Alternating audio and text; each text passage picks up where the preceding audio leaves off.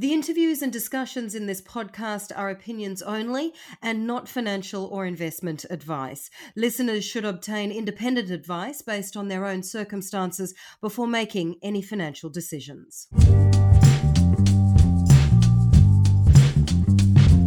Hello and welcome to Stock Insiders with me, Oriel Morrison. Now today we're delving into the buy now, pay later space. It's a relatively new type of personal lending, which essentially involves selling customers lines of credit. Now we're joined now by Peter Gray, Executive Director, Co-founder and COO of Zip. Now this is an ASX listed company, of course, under the code ZIP. Peter, welcome. Great to have you with us today. Yeah, thanks for having me. Now tell us the Zip story. You of course co-founded the company back in 2013. An incredible journey. You've been through the growth of technology, expansion internationally. You've been through the COVID pandemic, of course. Tell us about the journey and how you ended up co-founding Zip. Yeah, certainly. So we would consider ourselves pioneers in the BNPL space. As you touched on, we founded the company in 2013.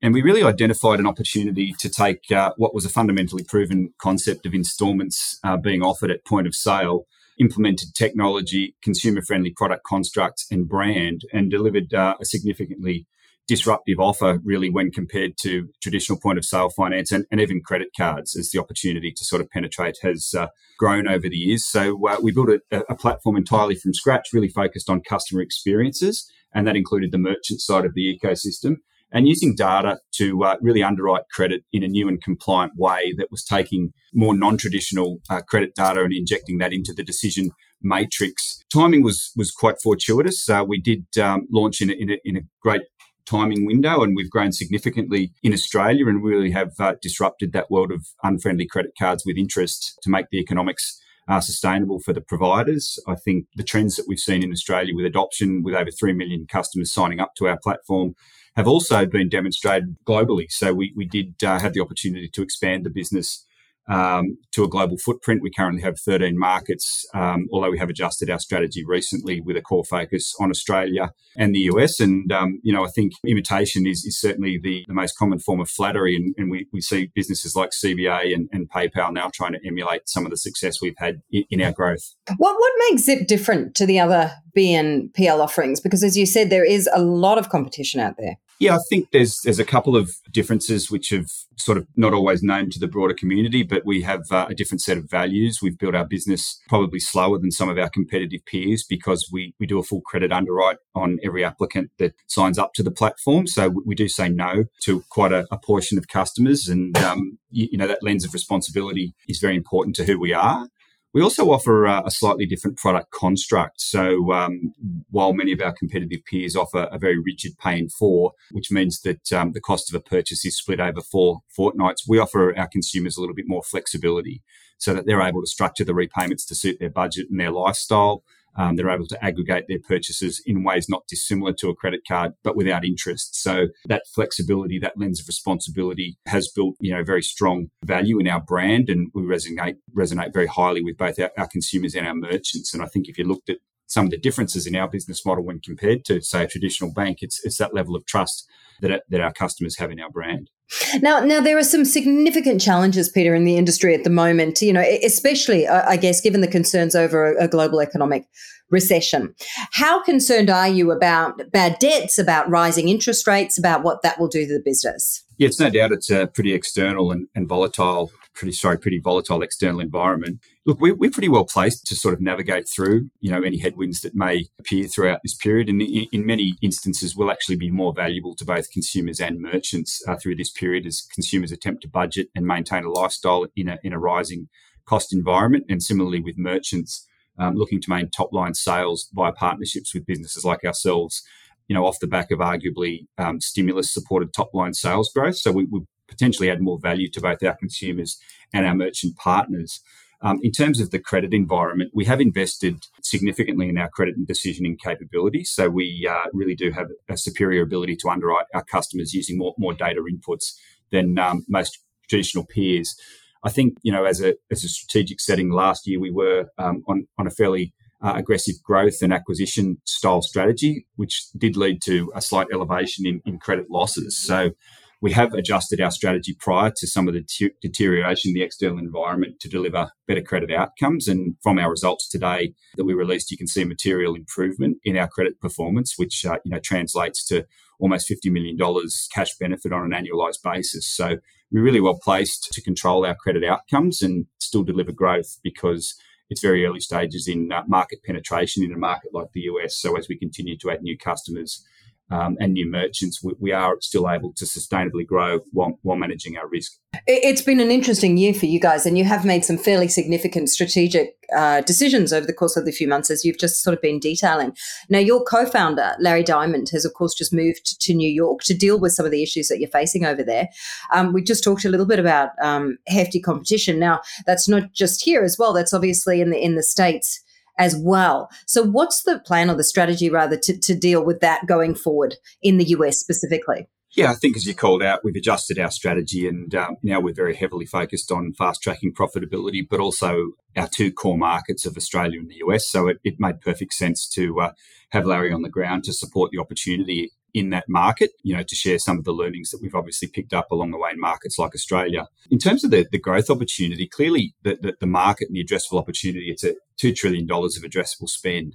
So it's a significant opportunity, to attack and in ways that historically has seen multiple credit card providers, very successfully build large businesses. Certainly the opportunity for BNPL providers in a market like that can support a large number of players to build very profitable businesses. So the sheer size of the market is grossly underestimated by, many Australians because it's just so different to Australia. I mean, one of the merchants, Best Buy, that we have, recently integrated with, processes over $15 billion US dollars in online sales. Now that's more turnover than JB Hi-Fi does holistically. So, and that's just in their online, e-commerce site. So it's very early stages in terms of that addressable opportunity. So there's probably 4 or 5 participants focused on building out their BNPL businesses. So clearly that's a sizable market that can support 5 players. But it's very important for us that we continue to grow and deliver outcomes at the same rate as them. And we have differentiated on our product construct in other markets. We have provided value to merchants in different ways than some of the competitive peers. And we also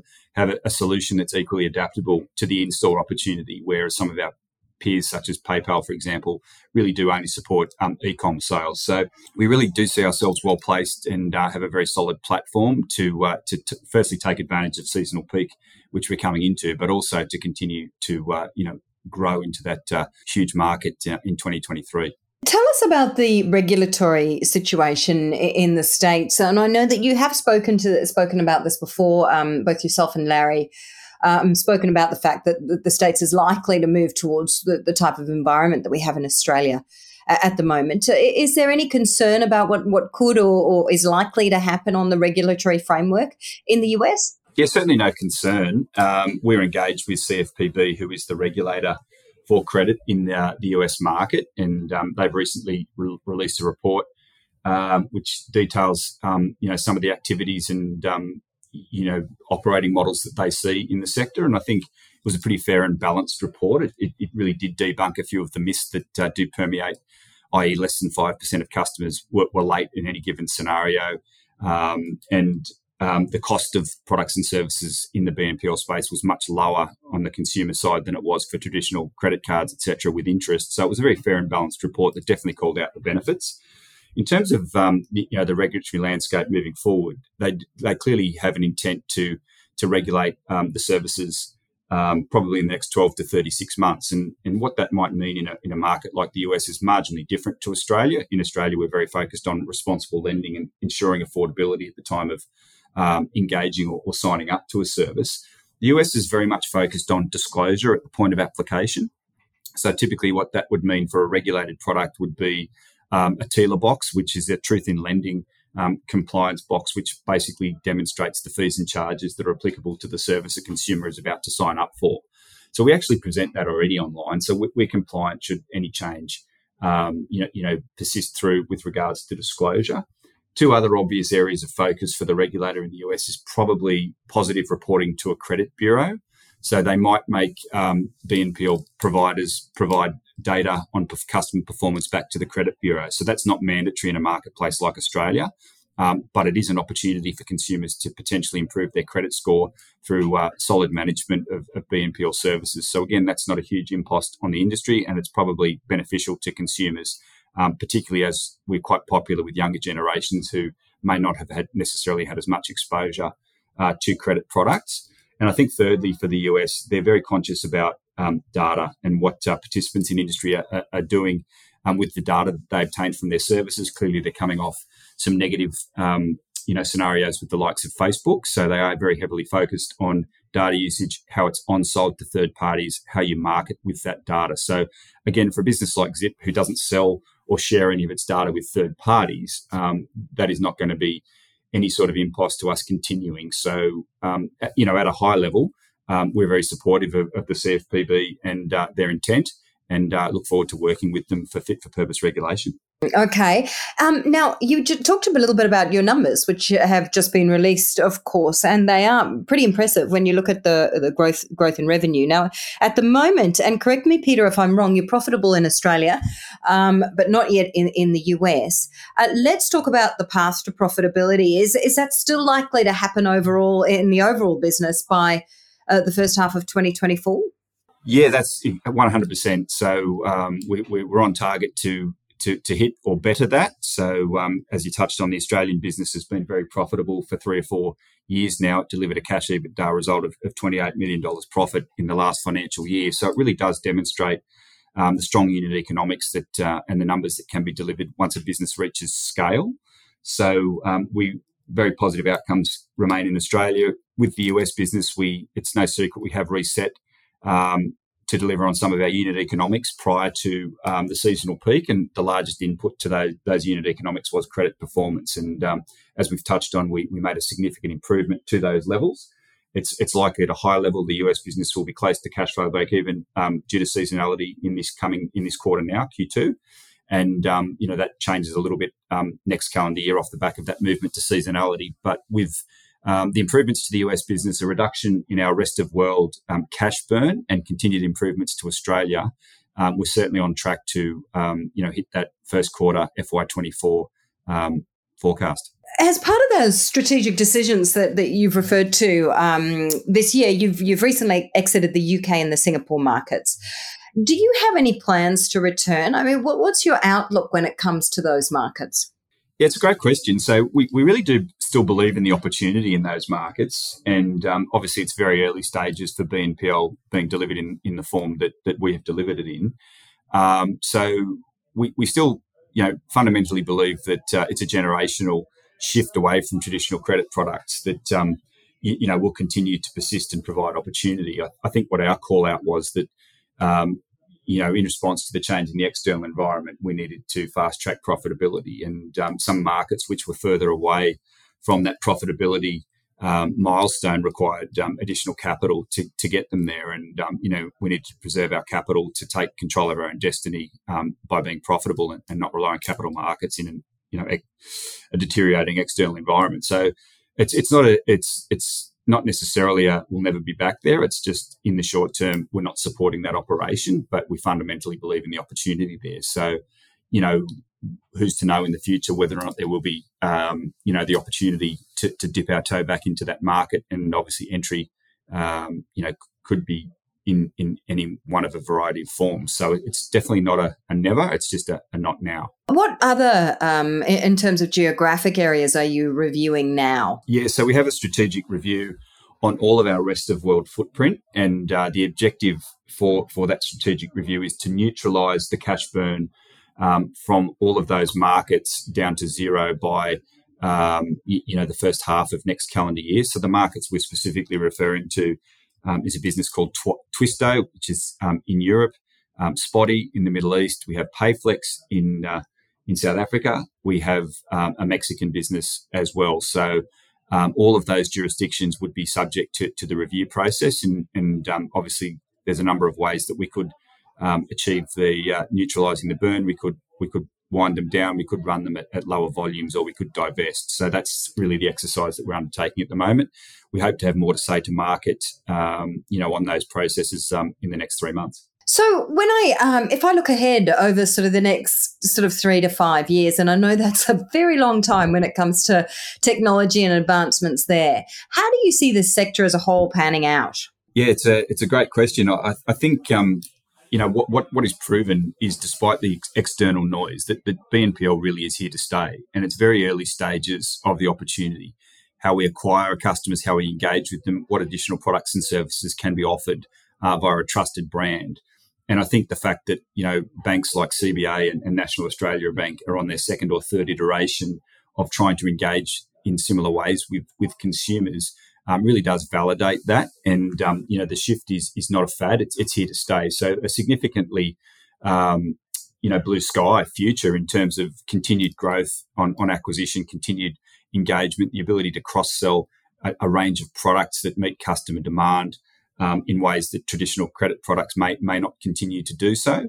So very very bullish about the future in a market like Australia, and with 3 million customers on the platform already, we still see significant runway for new customers, and how we grow with them in terms of their financial needs and how we can meet those needs.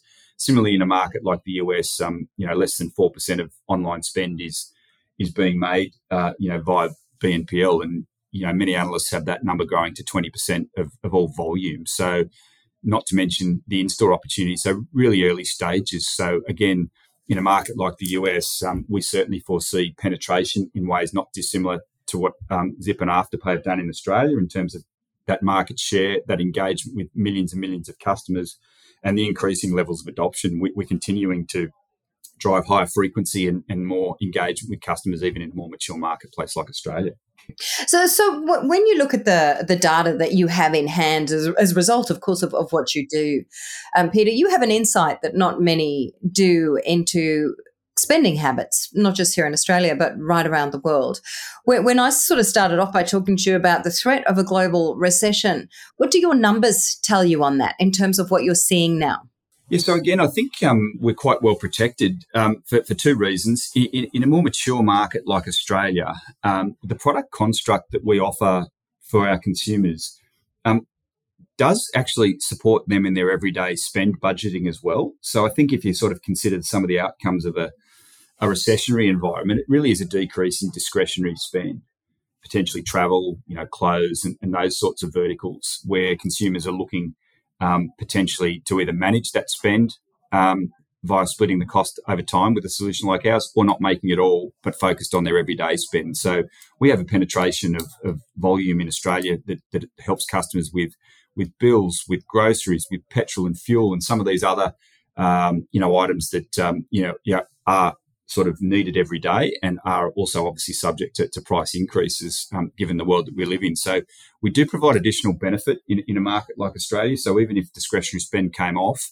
our volume would still be maintained. And clearly in a market like Australia, again, employment numbers are remaining very strong, which is a key driver of some of our performance metrics with regards to credit as well.